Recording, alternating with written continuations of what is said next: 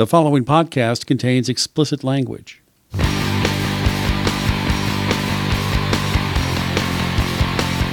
This is Paul Wilson. And I'm Danny Voss. Thank you for joining us again for another awesome episode of the Diesel Performance Podcast. So we want to provide some complete and total transparency for the show. We want to give our listeners as much awesome information as possible so That's that why we're they here. can go out and make educated decisions. So one of the things we want to be clear about is Calibrated Power is our sponsor, currently our only sponsor, but Danny and I also work as sales reps with Calibrated Power.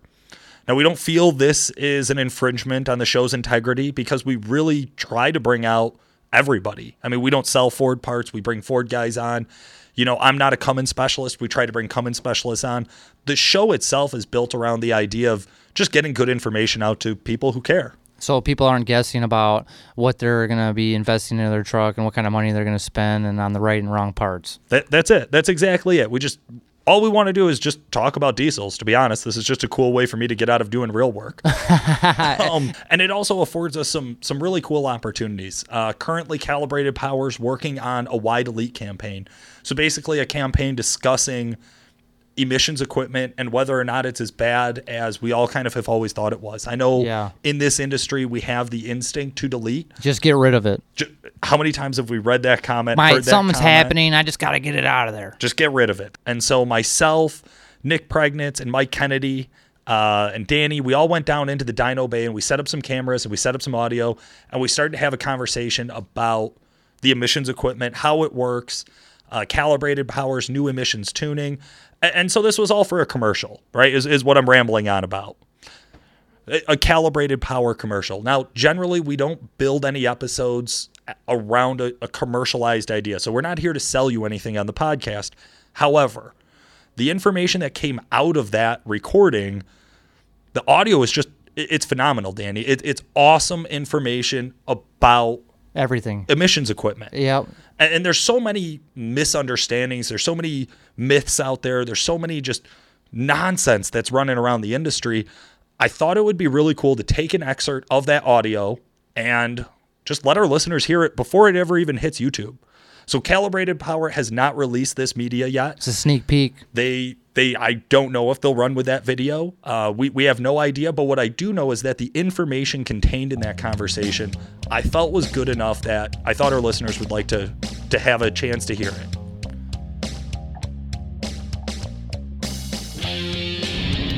All right, so we're on the dyno at Calibrated Power Solutions. I'm Nick Pregnitz. With me I have sales guy Paul Wilson, Mike Kennedy from the tuning department, and we are going to go over the highlights of our 2010 to 2015 Cummins tuning. I'm going to hand it off to Paul. You know, I'm pretty excited about this, Nick. To be honest with you, I know that we are probably the last in the market to bring CMD and CME full support for tuning out. Yes. I'd really like to dive in for customers and ask you some of the questions that I get asked every day. Please. So the first one everybody wants to know right away, how much power can we make? We've consistently made 495 to the tires and close to 1,200 foot-pounds.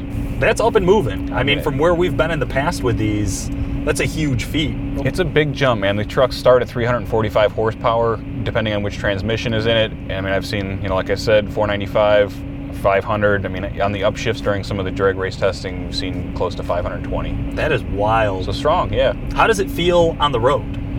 The truck is so much more fun to drive. I mean, I came from a twin turbo Duramax LML, great shifting truck, great riding truck, and I jumped into this 345 horsepower Dodge. And I wasn't thrilled about it, man.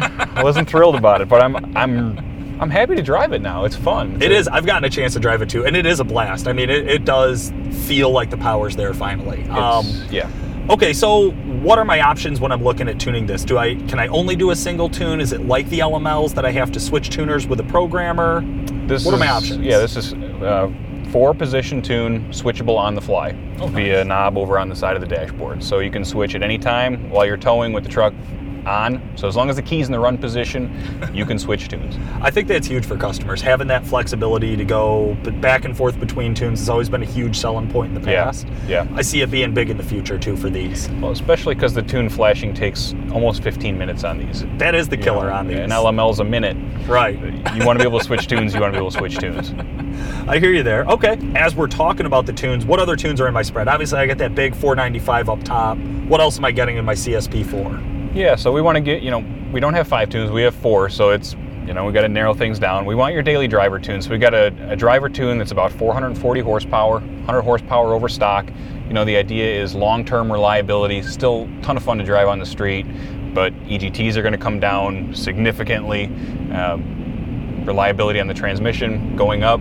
Sometimes you just don't need 500 horsepower. Right. You don't need 170 horse over stock. You need 100 horse over stock.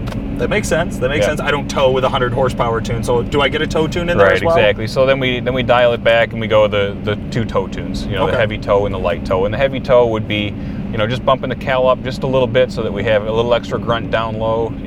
Safe for towing at gross vehicle weight. Not a bunch more power, but just a little extra power. And then we have the light tow tune. And this is going to be just under 400 horsepower at the tire. So you're probably going to see around 390 at the tire on the light tow tune. Like I said, 430 on the sport tune, and then the 500 on the bigger tune. Right. Well, it's extremely respectable, to be honest with you. Yeah, I mean, it's a lot more fun to drive, like I said. Any problems with this power plant? Anything I should be aware of when I'm getting into tuning it? This power plant is robust. The 6.7 liter Cummins is a strong power plant. This thing makes grunt.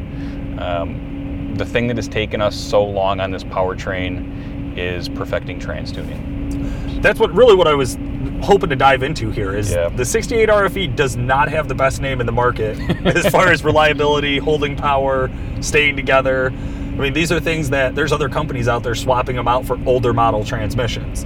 Yeah. What have we done with trans tuning? Invested a lot of time.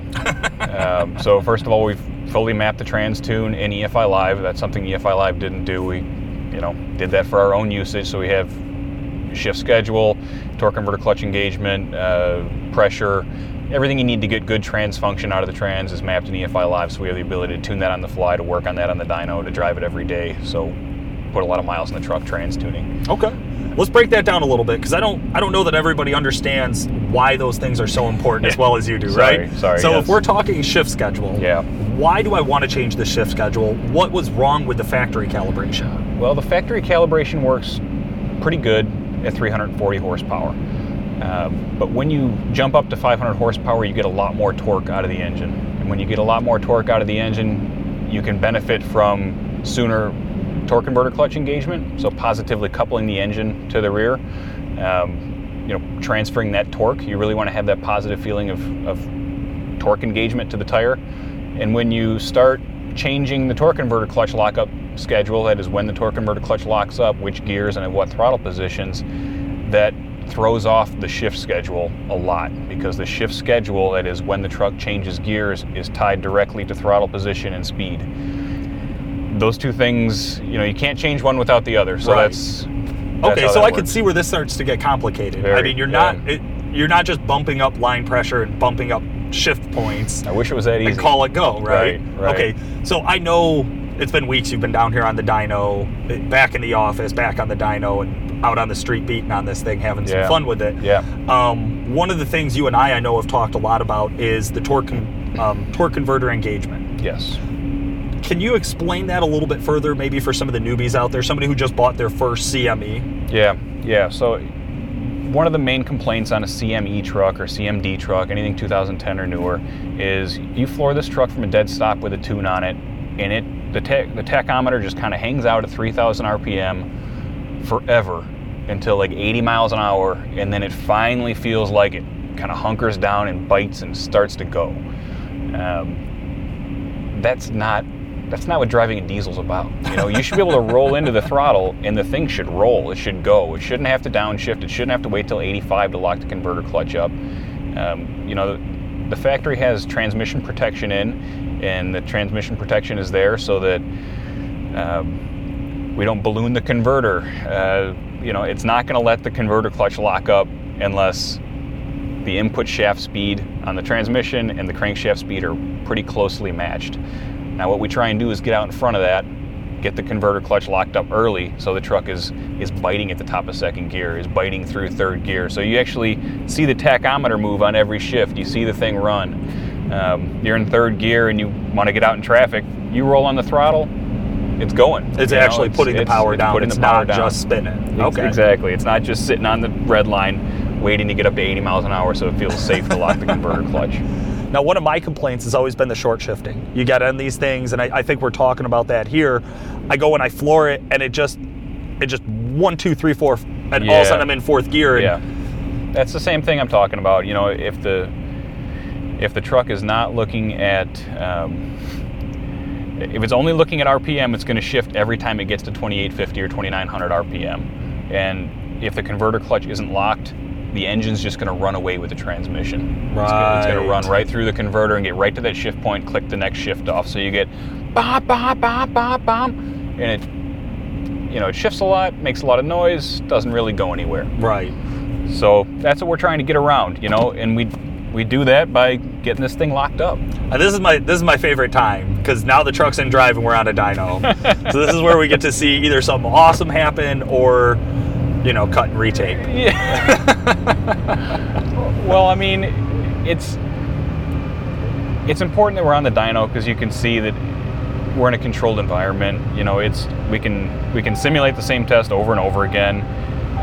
We can go through and make sure that at 60% does the truck lock up in third gear like it's supposed to, like by design. So it lets us build a more consistent calibration. What's taken so long to get this out to the market?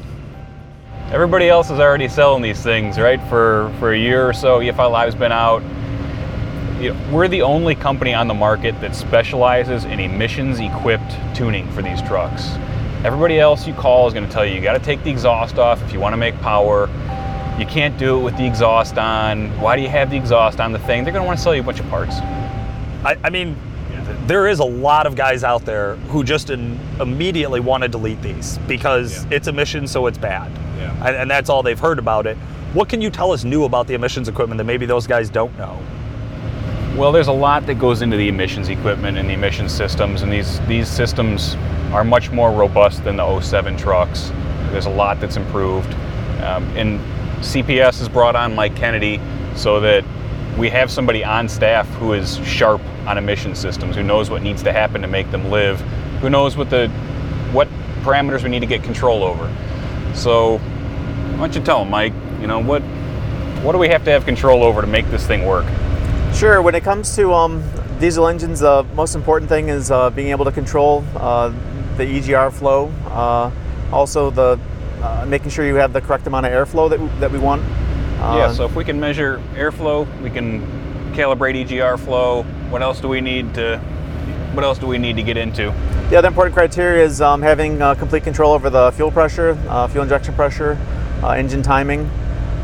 Those are basically all the tools we need to really calibrate this thing, get the most out of this engine as we want. So when our customers or when our competitors start saying you can't have a DPF, DPFs are unreliable, DEF systems are unreliable, I don't think the customers have a good grasp exactly of what is the biggest wrench in the emissions equipment spoke. You know what I mean? What's the hardest thing to get right? What's the biggest thing we're fighting? Right. That's one of the biggest issues we've had in just diesel engines over the last 10 years. When we started off with adding EGR, and then around 2007 we started introducing DPFs, and then more recently DEF control. Early on, there was lots of issues. It was hard to ensure that the DPF was doing the regens properly, and that kind of put a bad reputation on DPFs in general throughout the whole industry. Truth be told, those systems work much better now. That concern of the DPF leaving it dead in the water on the side of the road, it doesn't exist anymore. And then, especially with our emissions equipped tuning, there's no regen frequency is minimal. DEF consumption is minimal. it's just all around best package possible. So to clarify, you're saying that if I tune my CME, my 13 and newer Cummins, I could actually have less regens? I could use less DEF? Right, you're gonna have less regen. Your regen frequency is going to be lower, and then your DEF consumption is going to be lower as well. And then the other big benefit of emissions equipment tuning is the DPF is still attached to the vehicle, and it's doing its job of cleaning out the soot before it exits the tailpipe, which that's nice to have out there. I mean, it's nice to have a truck that's powerful and runs crystal clean. Yeah. I know the wives appreciate it. We get out there on the dyno and there's no smoke. You start the thing in the morning, remote start. I have 2 trucks in the driveway. One's an LBZ, one is a Cummins. No smoke out of the Cummins in the morning. LBZ's chugging white smoke or blue smoke or what, you know what I mean? It's like things I never thought I would hear. Right. I hear you. I've been doing this for 10 years. I'm getting tired of smelling diesel fuel every freaking morning when it's cold out. It's just nice to get in a truck and not smell like shit, I'm with you. I mean, I do know a little bit about the DPFs. The size of the DPF has gotten larger. How has that impacted the tuning? Did that make it easier for you guys? Has that not been a factor? The change in the equipment over the years? I know you said it's more reliable now. The reason why the systems run so much better is just that there's so much more experience on understanding how these parts work. I mean, in 2007, basically the whole world was first getting into, using a DPF, and it's never been done before. It was never done before until that moment, and so it took a couple of years to work out all the kinks and make sure that the DPF and the regeneration system can do its job effectively. Okay, so the equipment's gotten better throughout time, and that's made the strategy maybe tuning a little easier. What Mike's telling you is the strategy and the equipment's gotten better. So the calibrators understand how passive regen works. They understand the implications of EGR. They understand the implications of DEF. They know how there's a lot going on at once. Yeah, is that what I'm? Yeah, I mean the biggest improvement over the years is more strategy and kind of the logic on how you set up the engine control strategy and the calibration. And that's one of the reasons why these calibrations and the strategies are so complex, is that every improvement usually means an added part of software. And so over the years, it's just so much more understanding of how it needs to be built to make it work as good as it can. I think I just want to kind of know and hit on our top 3 reasons why somebody would consider the calibrated power spade for their CME truck, right? So number 1 from what I'm recapping here is that these run awesome. The emissions equipped tuning is smoke free, it's quiet, the truck makes 500 horsepower. You can go back to stock whenever you want. I mean, that's huge. Yeah. Like, to be honest with you, like how much power it makes, how well it drives, and the fact that I can go back to stock, that's kind of everything I would look for out of a truck in this price range, to be honest with you. I mean, I've driven deleted trucks, I've driven all the competitor stuff. I'm not gonna badmouth anybody, I'm just gonna say you really owe yourself a drive in this truck with the emissions equipment on before you decide you need to delete your truck. That was the conversation that I got to have with Mike and with Nick on the dyno. What did you think? I thought that was awesome, very informative. I mean, people just don't realize what they're actually doing in their trucks when they start hacking off those high-dollar emissions parts. Absolutely. I didn't realize how much capacity they had. We've talked about it before. I think being able to drive that truck and talk about that truck was really cool. I absolutely hope our listeners enjoyed it. We want to get you guys, like I said, as much awesome, good information about the industry that we possibly can. Yeah, I mean, 500 horsepower with a stock exhaust. How can you really not be smiling about that? I know. I grin every time I walk by the truck, and I sure as hell smile every time I'm driving it. You betcha. Well, this has been Paul Wilson. And I'm Danny Voss. The Diesel Performance Podcast. Thanks you for listening. The Diesel Performance Podcast is brought to you by Calibrated Power Solutions, home of DuramaxTuner.com, developer of performance engine and transmission calibrations for a wide variety of late model diesel powertrains, including the Duramax, Cummins, John Deere, Jeep, and many more. For more information and the best customer service in the industry, check out calibratedpower.com or call 815-568-7920.